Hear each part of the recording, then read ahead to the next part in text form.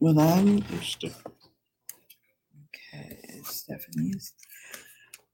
If you don't have a card, I'm going to give you my business card, and you can send me an email.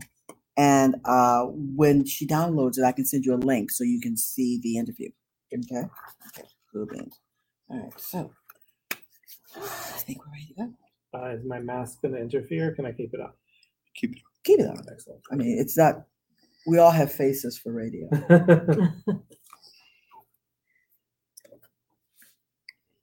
2, 1. Welcome to Authors on the Air Global Radio Network. I'm Craig Manson, guest hosting with Penny Manson, and we're at Bouchercon 2023 in San Diego. We've got a group of authors with us here: Lev Rosen, Susan Calder, Allen Eskens, and Stephanie K Clemens, and we're glad to have you all join our discussion today. We'll start off with just a little bit of each author, and then we'll just have a free-for-all discussion. So let's start off with Lev here. Lev, you write historical fiction, I understand. Yeah, my most recent novel and the novel I have coming out in October are both 1950s historical mysteries. Where's it set? San Francisco. Having been born in the 1950s, it's hard for me to think of it as historical. But I suppose it is. Yeah, no, and I write young adults as well, and the 90s are also considered historical now, so it's a wide range. Tell us a little bit about your book that you have coming out soon.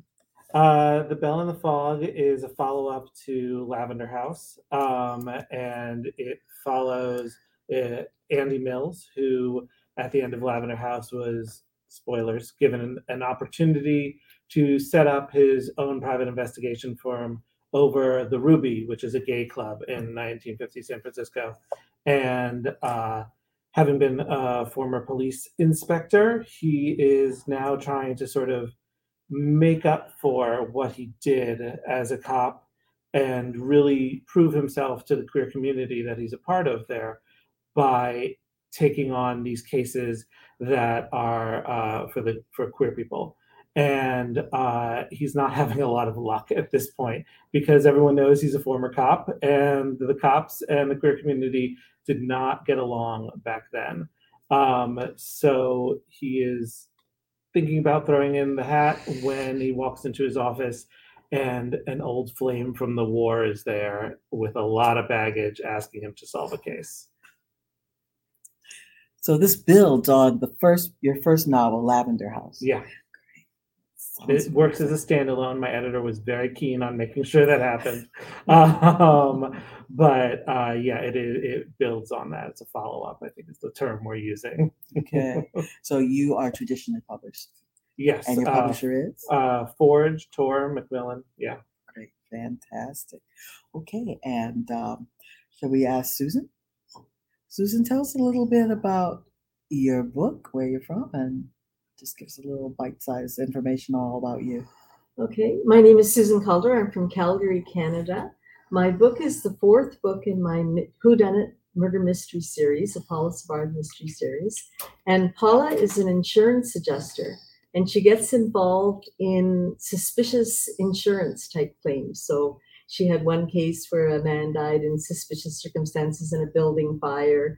Another one was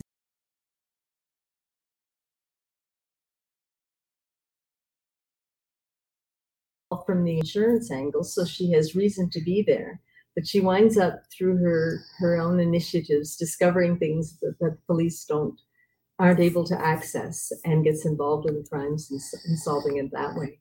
And this last one, I said it right during the lockdown of COVID-19, which was really interesting and impacted the story in many different ways, and how people could interact with each other and how they responded to the pandemic. And it becomes the background of the story. Would you call your book a cozy, a suspense, a mystery? Yeah, I really would call it like a whodunit type mystery. I don't think it's quite cozy, but and there's suspense aspects to it. but I don't think it would fit quite into the cozy pack category.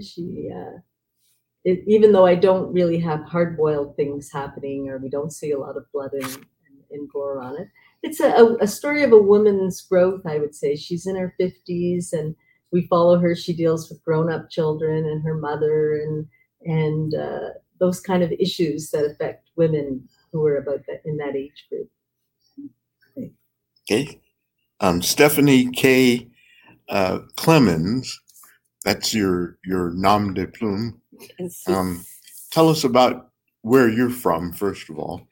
So I grew up in California, and I'm now in the process of moving to Oregon because I needed a place a little less sunny for health reasons after having melanoma twice. Yeah. So we're saying goodbye to a lovely, lovely state. But I came out with a book February 2022, A Study in Steam, which is the first of the Ladies of Whack series. They are steampunk Victorian murder mysteries. And the second book, A Practicum to Perjury, came out last November, and I'm working on the third book. It's about the first 4 women invited to university, and then when they get there, they run into misogyny and a lot of people that don't want them there, including a lot of women that don't really want them there. And there's murder and shenanigans. Murder, that'd be a good title, murder and shenanigans. Yes. So this is your first book? Yes. Is this your first Bouchercon? Yes, it is. And how do you like it so far? It's been great. There's so much information that my head is a little spinny. I think that happens to the best of us. My day 3 shirt is what doesn't kill you makes you stronger, except bears. Bears will kill you. Yeah. And moose. And moose, right. Bears and moose. Moose will kill you. Fair All righty. And so Allen Eskens. Okay. And you're from Minnesota. I already got that down. And tell us a little bit about your book. Okay. My book that's coming out this year is called Saving Emma. All my books are standalones. I don't write a series, but at the same time, I write about a community of characters that I created in my debut novel, The Life We Bury. So in Saving Emma, my protagonist is Bodie Sandin. He had a minor role. He's an attorney, a law professor who works for the Innocence Project. He had a minor part in The Life We Bury. I've since written about him as a teenager in 1976, growing up in Missouri. And now I'm writing about him as an adult, his own novel. It's born of, I was a practicing attorney, a criminal defense attorney for 25 years. And the story is born of a case I had where I was representing somebody who was in what's called a security hospital. When you are found not guilty by reason of insanity, they don't put you in prison, they put you in a hospital, but it's like a prison. And so Bodie gets this case where his client believes himself to be a prophet named Elijah. And in my case, in real life, I was representing this man who believed himself to be a prophet. And I presented the case to this judge in terms of, how do you know he's not? When you go back and look in the Bible and you read about Elijah, going around preaching naked for 3 years, and Balaam talking to his donkey and donkey talking back, how do you know that today there are no prophets? It's just, we put them in security hospitals now. So that was the seed for the story. And it's a whodunit, but it's also a family story about Bodie. He's the guardian for a ward, a 14-year-old girl who is Emma, which is the story's title. And Bodie's trying to understand his role in this girl's life. Father, guardian, what's his role? And that's the basic for the story. This is not your first book. It is my 9th book, yes. 9. So you've been at this for a long time. Yes, I debuted in 2014, and I've done 1 a year since then, except for 1 year I skipped just to take a break. Traditionally published, self-published? Mulholland, Little Brown, Hashend. Great. That's really exciting. And talking about how we treat the people who are having trouble with mental issues, it's becoming a real big issue, both politically and in our world right now. And I think that the writing community has really been doing an incredible job of stepping up to be a voice for underrepresented voices in the community and in the world. And so let me just ask each one of you, How do you think we as a mystery writing community are doing with our welcoming for diverse voices and for both, whether you're talking women, whether you're talking, because that's where Sisters in Crime started with women writers, for gay and lesbian community, and even there's a, I don't want to say if there's a bias to people from other countries, but everybody is real hot right now on Iceland. Everybody wants to go to Iceland and read, So in my first Bouchercon that I went to many, many years ago, nobody was talking about Iceland, So how do each one of you feel we're doing, and where do you see rooms for improvement, and how can we make it better? How can we make this a more welcoming community? Well, it's an interesting question because by community, are we talking about readers or are we talking about publishers? Because in terms of readers, I have felt very welcomed as a queer person. I am up for the Anthony, and people are reaching out, and people I meet are very kind and very welcoming.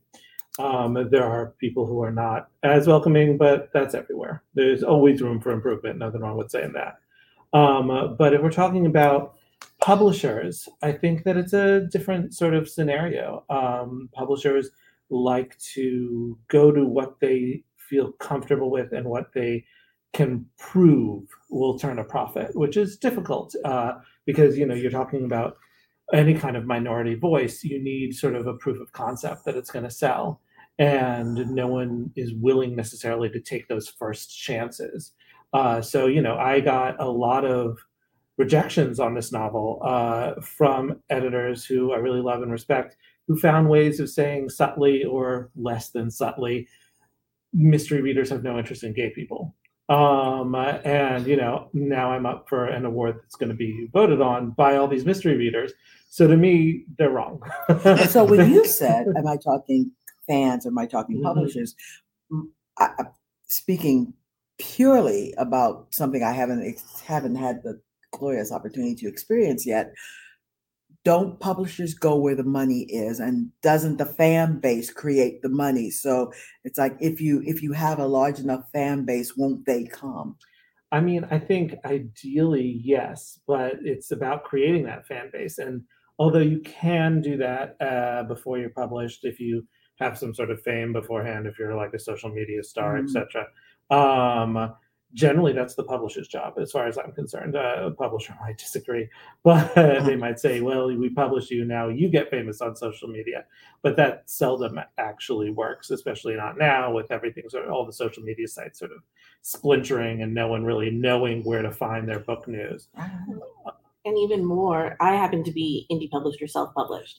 And I went that route, one, for control, but also because what I'm hearing in the publishing world is, if you're an author and you're new, you're in charge of your marketing.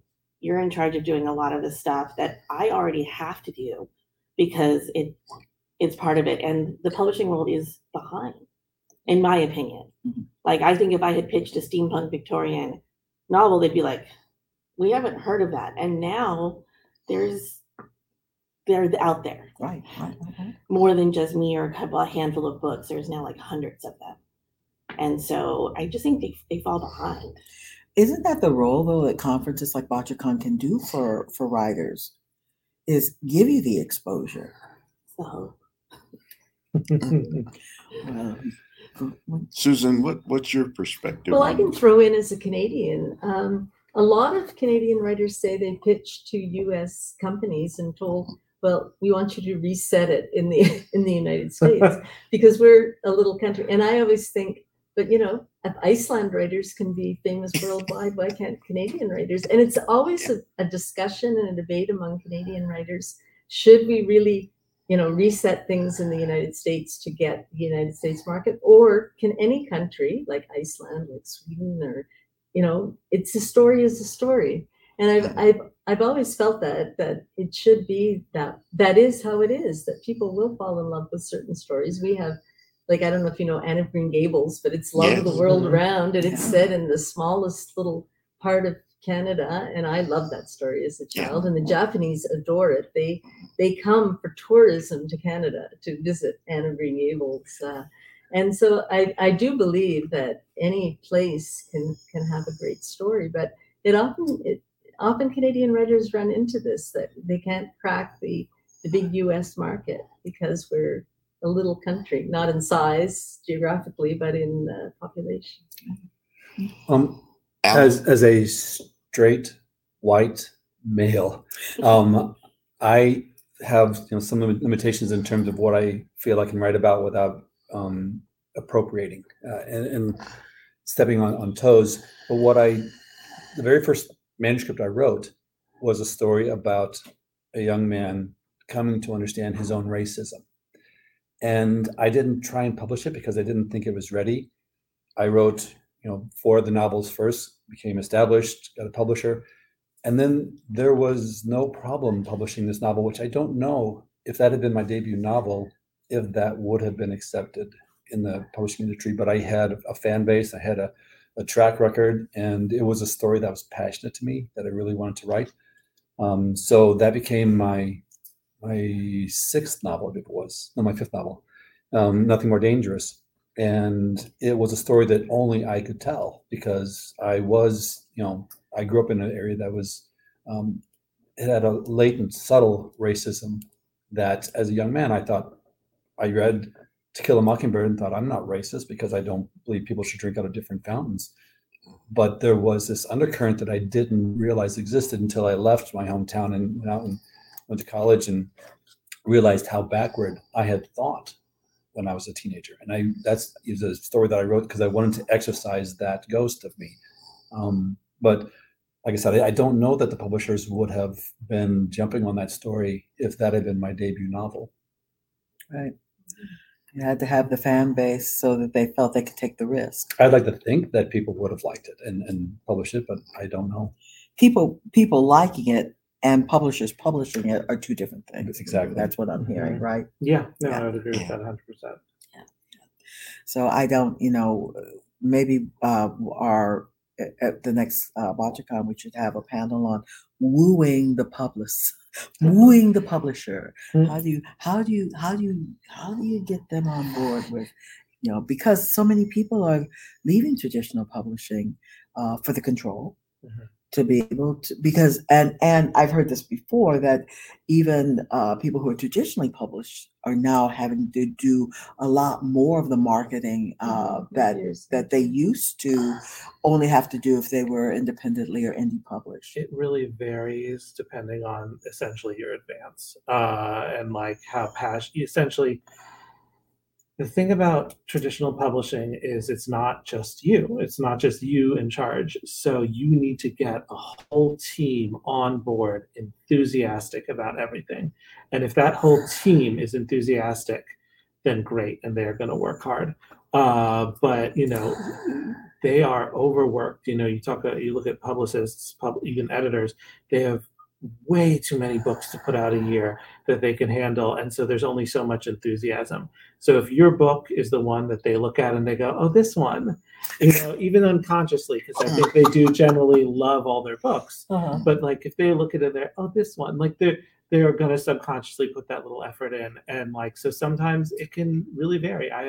All my books have been traditionally published, some by indie presses, some by the big 4, 5, whatever number we're at. In my experience, it just can vary, not just house to house, but book to book. The passion that comes out and the response that they see from readers. So one thing as readers, if you are interested in the concept of a book, pre-order that book, express excitement, go to your bookstores. That's going to let the publishing people know, oh, this is an idea that people are interested in. This is something that people want to hear. And that's how you sort of train publishing into acquiring more diverse voices. Isn't it a chicken and egg sort of thing, that the publishers have a preconceived notion of something that the public thinks that they'll like, and the public is thinking something entirely different. And the publishers then have to sort of recalibrate their own thinking about it. Yeah. And that's where it seems to me the disconnect comes. Yeah, and there's also sort of a system where you sort of bake in your own prejudices. So, like, Yeah. if there's a book from a voice that hasn't been heard from much, it's not going to get a giant advance. And because it doesn't get a giant advance, it has a smaller publicity budget. And because it has a smaller publicity budget, it doesn't do as well. And because it doesn't do as well, the next time there's a book by that minority voice, the publishers are going to point and be, oh, it didn't do too well. Yeah. So we have to give it a small advance. And it just keeps going and going. Self-fulfilling prophecy. Yeah. And then even more interesting in the talk about things, there's an author, because I also do some fantasy romance, Ruby Dixon, who is a pen name for what I understand is a very well-known traditionally published author, because she's doing Ice Planet Barbarian romances, so alien, human mixed romances, which took off on TikTok 2 or 3 years ago and is now being traditionally published. After 20 years of her doing it on her own, now it's picked up because it hit big. Mm-hmm. And it's this interesting, again, what came first. And I've seen brilliant TikTokers get their books picked up early on by a publisher just because they're really good at telling their story on TikTok. One came out yesterday, Assistant to the Villain, got picked up by Berkeley, I believe. And it's all because she told her story for a year as she was writing, doing episodes on TikTok about her story as one of the characters.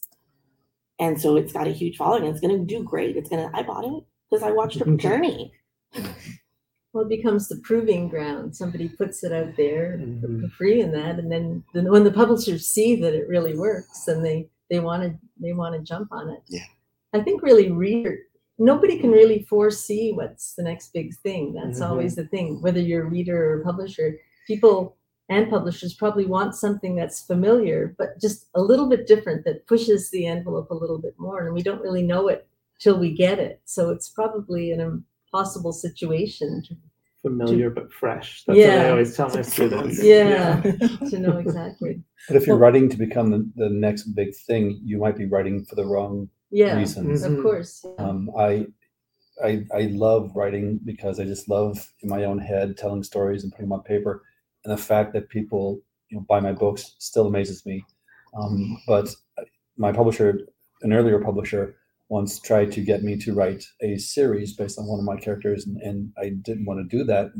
Because that's not who I am. It's not what I want to. It doesn't bring me passion to write somebody else's story. So I just stuck to my guns, and I'm enjoying the journey much more. So what's the one thing we haven't asked you, that you would want someone listening to know about you or your books? What's if Pam always says these are like little bites of the apple that give people a taste to want to go back and eat the rest of the apple. So what little bite can you share in closing about you and or your book? One of the best pieces of advice I ever received from a writing instructor came from a writer named Terry Davis, who wrote Vision Quest. And he walked into class one day and wrote the word evoke on the blackboard. And he said, that's what we're here to do. We're here to evoke emotion, understanding. We're here to evoke. And it changed my understanding of writing. I wasn't just telling a story to entertain. I was telling a story to try and get the reader to think and to feel. And that changed my perspective on writing. That's nice. Yeah, I think like what Allen said earlier, I'm really writing the books that I want to write and I want to read, and the story that I want to tell. And I'm really not, I've given up being the next best thing. I don't believe that's going to happen. If it did, it would be wonderful. So I think I'm writing the stories that I want to tell, and I see them as very human stories, and they're about people and their growth and development and relationships, and that would be the kind of writer I am. That's Susan. I almost am a little bit the opposite. My idea of writing and what I love to write is stuff that's fun. So when you leave my book and my world, I want you just smiling and happy, like you got a hug from your best friend. And that's what I want you to leave with. So they might have some serious stuff in them, but it's all under this idea of just like fun heroics or coziness that makes you feel good. I think the books that I try to write are the ones that I want to read. And I hope other people want to read them too. Queer, straight, the Lavender House and Belle in the Fog to me are books that are classic noir, like the movies my parents raised me on, but with characters and a world that genuinely existed, a history that genuinely existed that most people aren't familiar with. So, gay or straight, if you are interested in that history and that sort of soft noirness of the movies, then to me that's what would make you come back for that other bite of the apple.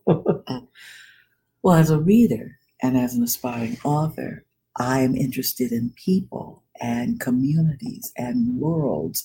And I know that the gay community didn't just suddenly show up, 10 years ago. I want to know about the world you inhabit now and the world you came from that got you here.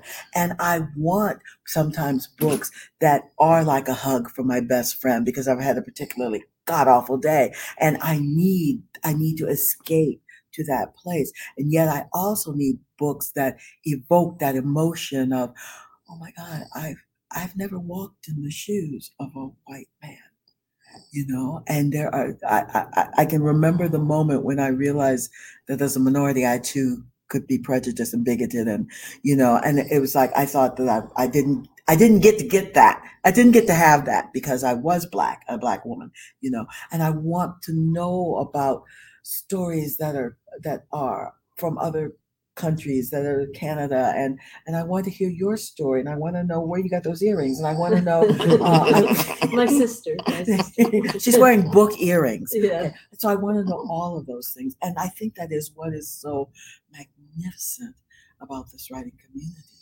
is that there's something for all of us here, and that excites me a lot.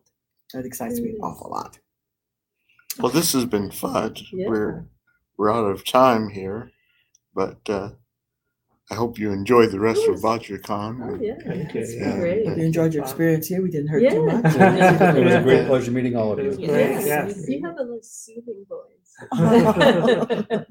Thank you. I this little oasis from the madness and chaos that's Yeah. out there because Yeah. it can get a little crazy. Thank you so Well, much thank for you for joining doing us. this. Thank Authors you. on the Fun. Air. Yeah. Look forward to seeing you all at Bouchercon. Oh, yeah. It's still, we're only halfway. Yeah, that's right.